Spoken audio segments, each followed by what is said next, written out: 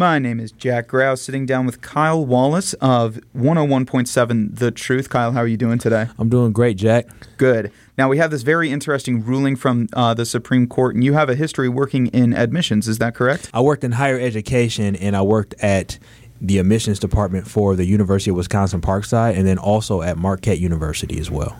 So in that time, how did you see diversity and an aimed goal of including diversity in college admissions?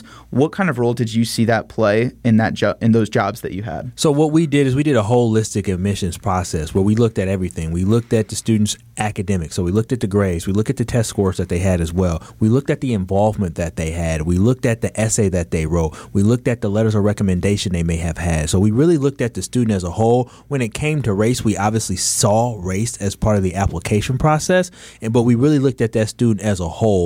And the one thing when it comes to diversity, understanding somebody from different communities and background, for working at Parkside is located in Kenosha and Racine. So having people that come from La Crosse, having people that come from Madison, having people that come from someplace in Illinois, having people come from Milwaukee, having people that come from Green Bay, having people that come from multiple places, that diversifies your campus, whether you're white, you're black, you're Asian, you're Hispanic, or whatever it is. It's important to have that type of cultural experience on campus because that's exactly what the world looks like. And you want your campus to truly reflect not only the community, but the world that these students are going to work in once they graduate from your institution.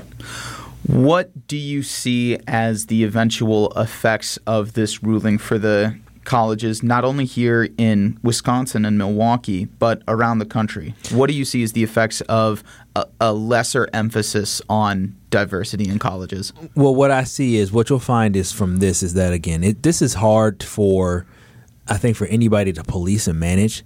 And at the end of the day, when your students apply to the school, unless they're going to take away students putting their background and their ethnicity down, you can't stop people from seeing people's races.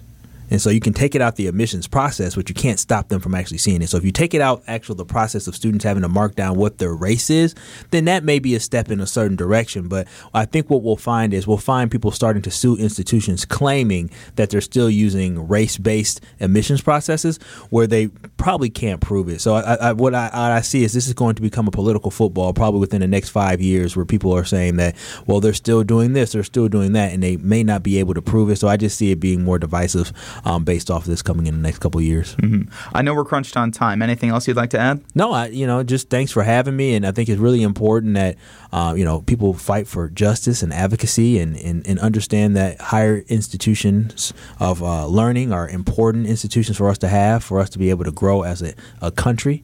Education is important, whether it's a 2-year or 4-year school. It's very important that people have education. I think we should always put that first and remember that. Thank you very much, Kyle. Thanks for being with us today. Thank you so much for having me today, Jack.